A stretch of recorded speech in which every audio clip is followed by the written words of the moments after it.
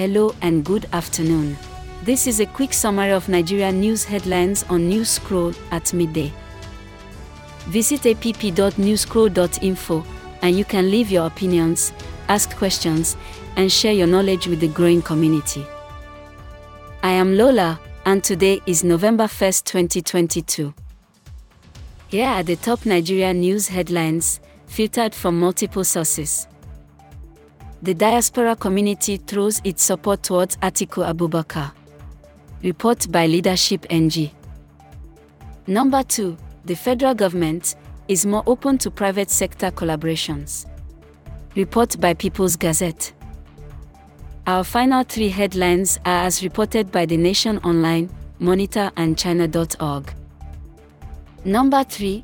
Blockchain technology could transform Nigeria's digital economy.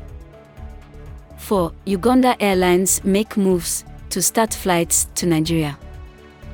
5. China engineering company completes Nigeria's first deep-sea port in Lekki.